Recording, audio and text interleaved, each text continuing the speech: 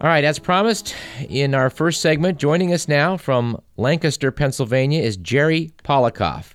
Jerry's been a long-time investigative journalist. Currently, Jerry, you're selling TV time?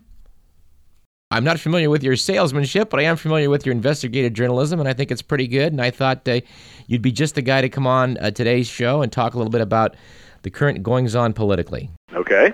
Now, being that we're a couple of older guys and can remember things like 1972, I thought it would be good for our audience to kind of take a look at what happened this Tuesday in New Hampshire, where John Kerry, the front-runner, the anointed front-runner since Iowa, beat Howard Dean. I think maybe we ought to, at this point, look back at 1992, for starters, at the race when Paul Tsongas beat Bill Clinton. Let's start there. Yeah, it was interesting. The other day I heard Brit Hume say on Fox that he's pretty sure that nobody's ever survived, nobody's ever won the primary or the presidency after finishing third in Iowa. It doesn't seem too long ago. A guy named Bill Clinton finished third in Iowa and finished second in New Hampshire.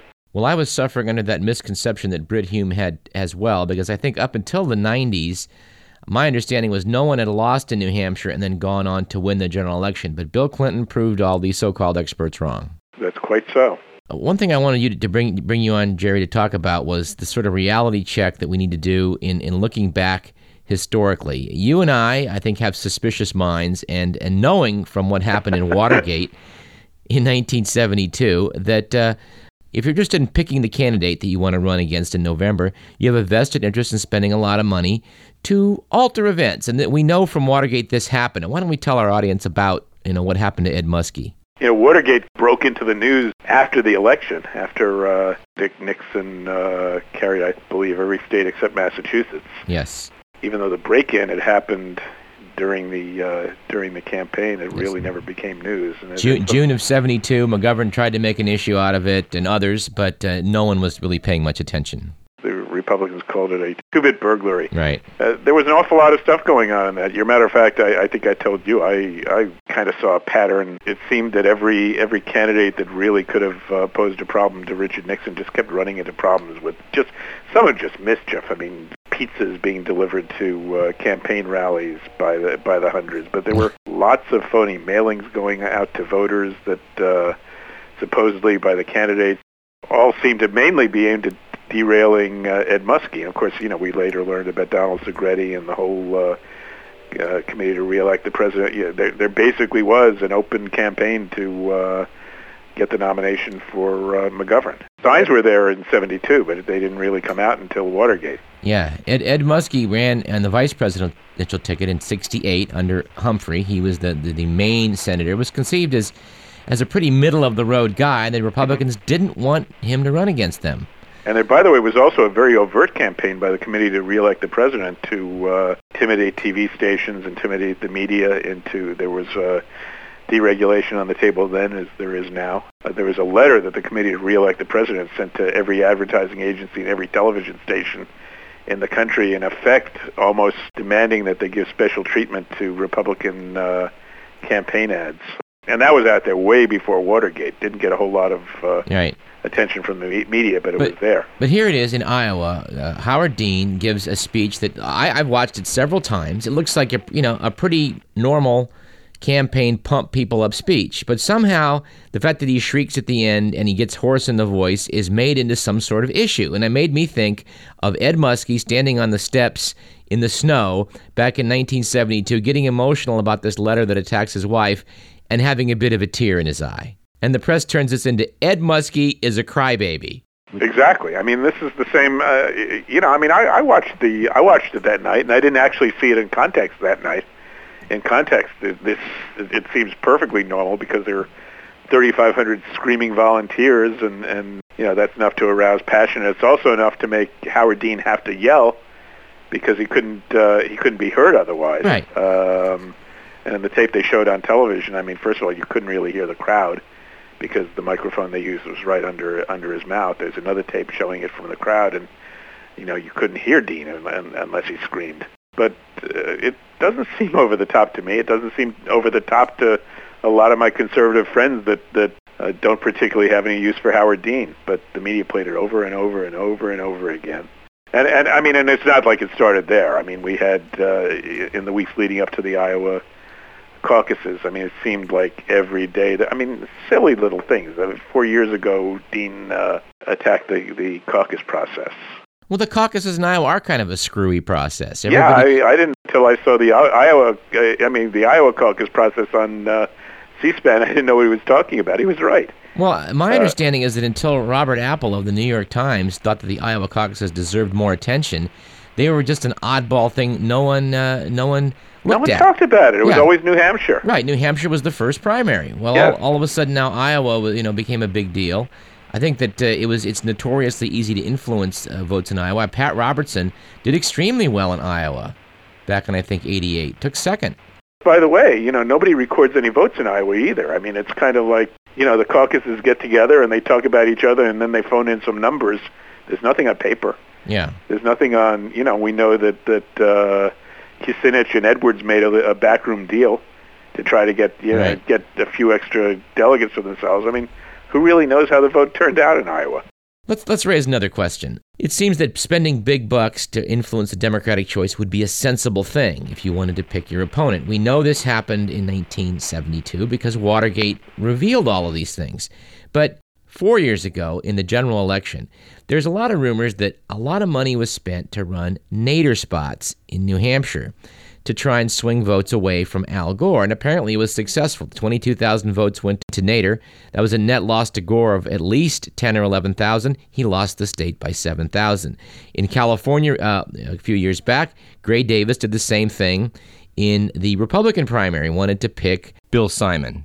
And he succeeded when Richard Riordan probably would have beaten the pants out of him in a general election. Now, what should we look for to raise our suspicions of similar activity in the upcoming campaign? Well, one of the things that was interesting is I saw a statistic a week ago showing the distribution of contributions to all the candidates in terms of what percentage of them were coming from corporate donors and what percentage of them were coming from individual contributors. And the Dean distribution was something like 70% small. Individual contributions, and it was almost exactly the reverse for everybody else, including Kerry. And I don't know. I mean,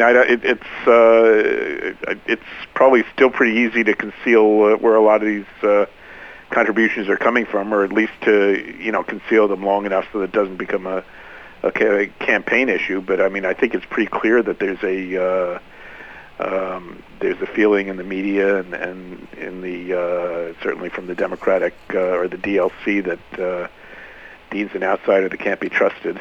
I think everybody's afraid of him. I mean, it's pretty clear Karl Rove makes a big deal about saying Dean's the guy he wants to face, and yet we talked about McGovern. I mean, back in 72, it's very clear that McGovern was the guy that they wanted to run against. They never laid a glove on him because of that, and they're laying an awful lot of gloves on Howard Dean.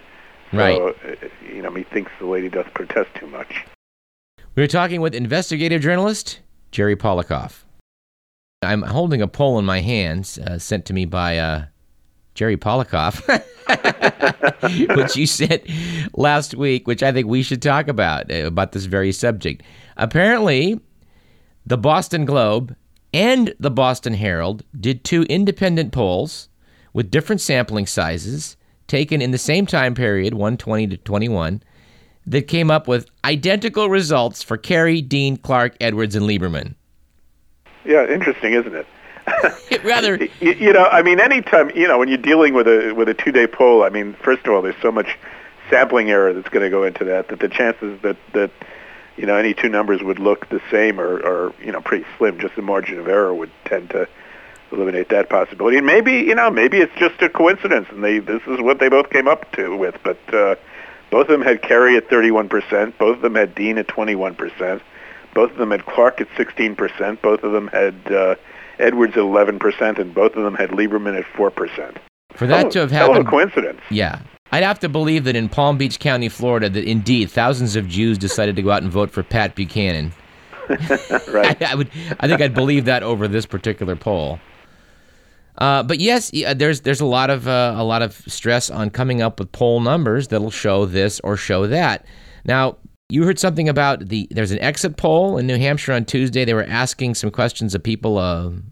What happened? What went down there? Yeah, this was published today on the website of the Columbia Journalism Review, and apparently it was in Howard Kurtz's column or at least on the Washington Post website the day that it happened.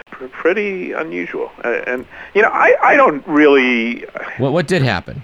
Okay, well I'll read you what's on the website, and it's one of the ways that I'm not really convinced that the media routinely alter polls or whatever, but there's a lot of ways that you can influence polls, and this certainly looks like one of them, and influence elections or use polls to influence elections. Okay. There was an AP story today pointing out that 30% of the voters in New Hampshire felt that Dean didn't have the temperament to be president.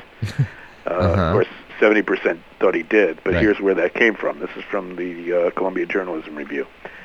Most of the questions asked in the official exit polls for the New Hampshire primary today are routine.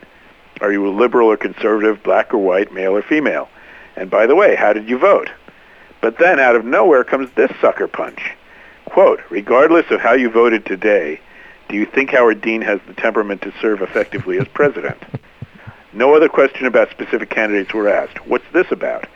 Reading from an official statement, a harried spokesperson for the National Election Pool, a consortium of ABC, NBC, CBS, CNN, Fox, and the Associated Press that administered the poll, told Campaign Desk is the site that I'm reading from, told Campaign Desk, quote, Dean's temperament has been much discussed throughout the campaign. He fell from a significant lead in New Hampshire. Did questions about his temperament after the Iowa speech contribute to that?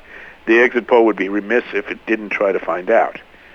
The spokesperson stressed that because this was an exit poll, it wouldn't affect New Hampshire's results. She's wrong. The very existence of the question, first reported this afternoon by Howard Kurtz at WashingtonPost.com, could well sway the voters. More important, what about the South Carolinians, Missourians, Arizonans, et cetera? You get the point. Sure. Someone comes home. Did you vote today? Yeah, I did. How'd it go? It went pretty well. And they asked me on the way out whether I thought Howard Dean had the temperament to be president. Yeah, really? Here's the last paragraph in that thing. Simply by tossing that stink bomb into the official exit poll, the networks and the consortium have blatantly inserted themselves as players rather than reporters. Yeah. The Democratic primaries to come, and that's exactly what they did. They certainly did, and we were talking, you and I, a few days back about a curious thing that happened when Wesley Clark was being asked questions from Peter Jennings. Michael Moore, of course, has backed Wesley Clark, saying he would. I heard him say this. He came here and spoke at UCD. He said that he would love to see a debate where the general gets to go up against the deserter and talk about military policy. Well, Peter Jennings went after Clark saying, you were there with Michael Moore, and he asked this question, why didn't you correct him? It's reckless and irresponsible, unsupported by the facts, to call George Bush a deserter. And yet, the question is, was George W. Bush absent without leave during his National Guard duty for Texas? And I think the answer clearly is yes. Actually, the Michael Moore sent an email out today defending what he said. Yeah. And it's interesting. You and I also discussed whether being AWOL is technically being deserter. And actually, Michael Moore on his website today cites a clause in the Code of Military Justice that says that if a person is AWOL more than 35 days, they're deserters. Oh. Really? I guess he technically was a deserter. It's pretty well documented. It's not a story the media has gone after very well. No, but the Boston Globe, I think, was the first of the mainstream media to go into it 4 years ago, that George Bush basically took time off from his service in the Air National Guard to spend, I think, a year in a political campaign of a friend of his dad's. There's a lot of spin going on that Republicans are claiming he made up the time later. That's highly debatable, but he certainly either a year or a year and a half or 9 months, whatever it is, he certainly just stopped showing up for reserve meetings. Well, my flight instructor, Jerry, who's a military man, he's a very conservative individual, certainly no wild-eyed liberal, and he's not a Democrat. And he said about George Bush's Texas Air National Guard service that if he had done what Bush did, or if I had done what Bush had done, we would have served jail time. Yes, and by the way, Daniel Inouye said the same thing. That was quoted by Josh Marshall in his blog the other day, that Dan Inouye had gotten up and made a speech and said if he had done what George Bush had done, at the very least he would have been court-martialed and spent time in jail. Yeah. It does seem to me that Wesley Clark and Howard Dean are, to my eye, not getting a fair shake in the media, and the beneficiaries appear to be John Edwards and John Kerry. Seems that way to me, too.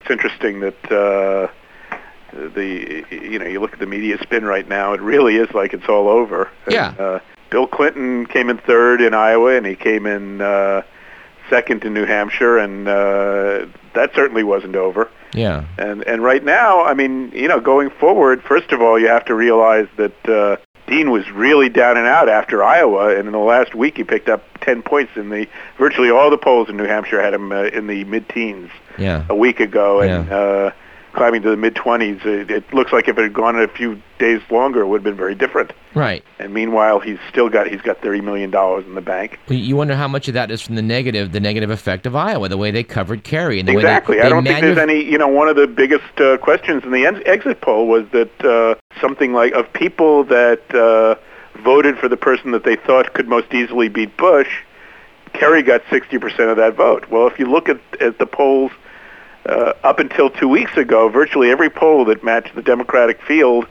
against Bush, Dean came out ahead in every single one of them. So there's been a perception created in the past 2 weeks that Dean can't beat Bush, and I don't think that that's at all true. I mean, Dean he's got a fiscal conservative record. I think Dean has the kind of record that is going to be very difficult for Bush to run against. He's going to, as much as I may be a liberal or whatever, I think that the campaign strategy is going to be to put Kerry on the defensive on some of his liberal votes in his career in the Senate, and basically put him off stride so he can't attack Bush. Well, I heard Dean talk on C-SPAN, I heard Kerry talk on C-SPAN, and I tell you what, I think of the two guys, in terms of the charisma factor and just being a straight-talking, sensible guy, I think Dean struck me as the much stronger candidate. I agree. That's really why I'm more liberal than Dean is. Yeah. I'm for Dean because I think he can beat Bush. He's a doctor, too. I kind of like that. Well, Jerry, it's been good talking to you. I hope that as this campaign evolves, you'll come back at some point and we'll go through some of this again, because you and I can remember stuff back from '72 that I think a lot of people listening just aren't even aware of. They weren't around then. Well, I'd love to do it again. Okay, well, we shall. Okay. All right.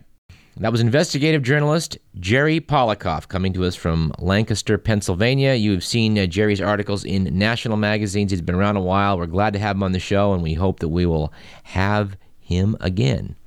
And you've got to like the exit polling for Howard Dean. Who did you vote for? You're black, white, you're male, female, right? And do you think that Howard Dean has stopped beating his wife? Now, I have to admit, I was sent by my producer a little sound clip that someone did with that speech that Howard Dean gave in Iowa, and it's probably worth hearing. We're going to California and Texas and New York, and we're going to South Dakota and Oregon and Washington and Michigan, and then we're going to Washington, D.C. to take back the White House. Yeah! Of course, I would point out, as we did a couple times during the long ramp-up to war, that the following song by Fear off the Repo Man soundtrack might well serve as the administration's theme song.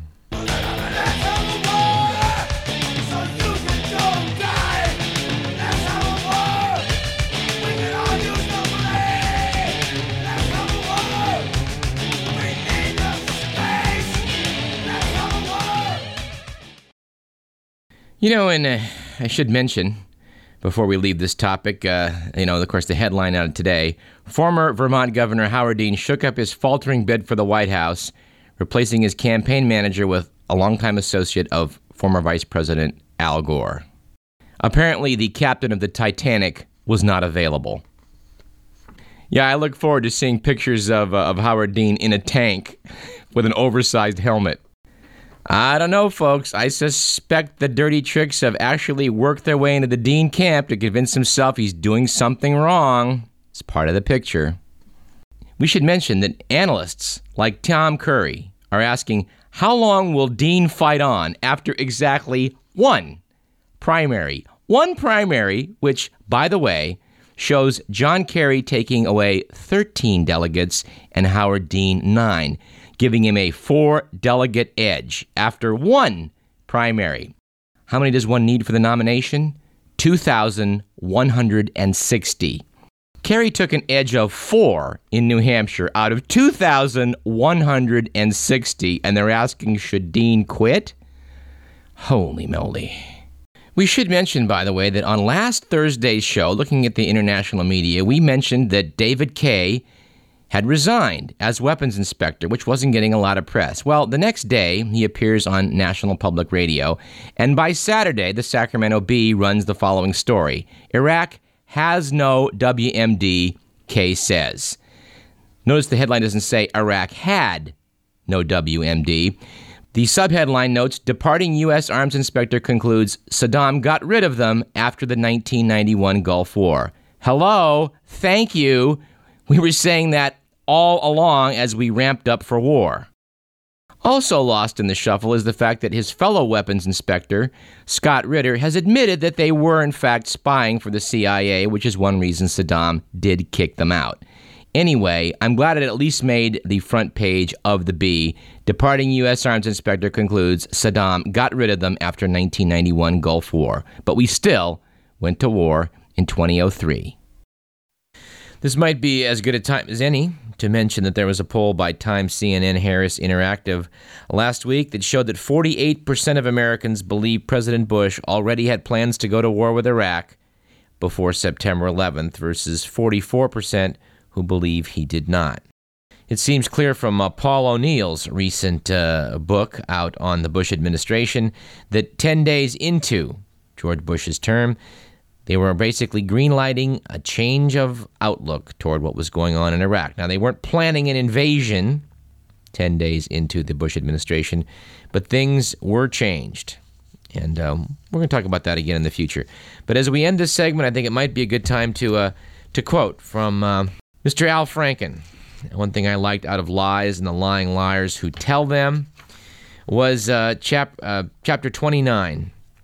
His review of the people that got us into the Iraq War and their actual service in the military when they had an opportunity, usually back in the Vietnam era. Let's review some of these, shall we?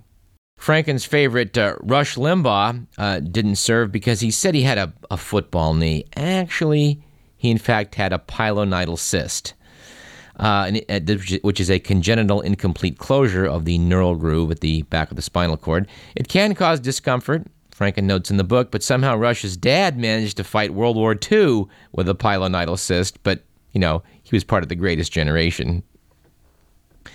Now, we know that George W. Bush served in the National Guard. Vice President Dick Cheney didn't fight in Vietnam because he said at the time he, quote, had other priorities, unquote, which Franken notes coincidentally was exactly why he didn't go. John Ashcroft was apparently teaching. Newt Gingrich was in grad school. Tom DeLay, the pit bull of the Republican Congress, explained that the reason he didn't serve was there was literally no room in the military for him because so many minority youths had volunteered for the military to escape the ghetto. By the way, Ken Starr got out for psoriasis, New Hampshire Senator Greg Judd got out for acne, and Pat Buchanan had a bad knee, although oddly enough, today he's an avid jogger.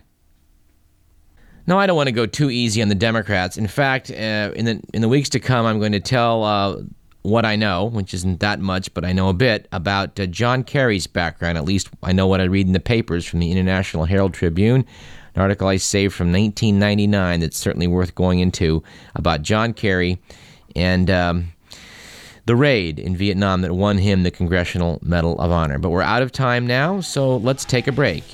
I'm Douglas Everett. This is Radio Parallax, and you're listening to KDVS 90.3 FM, Davis, Sacramento.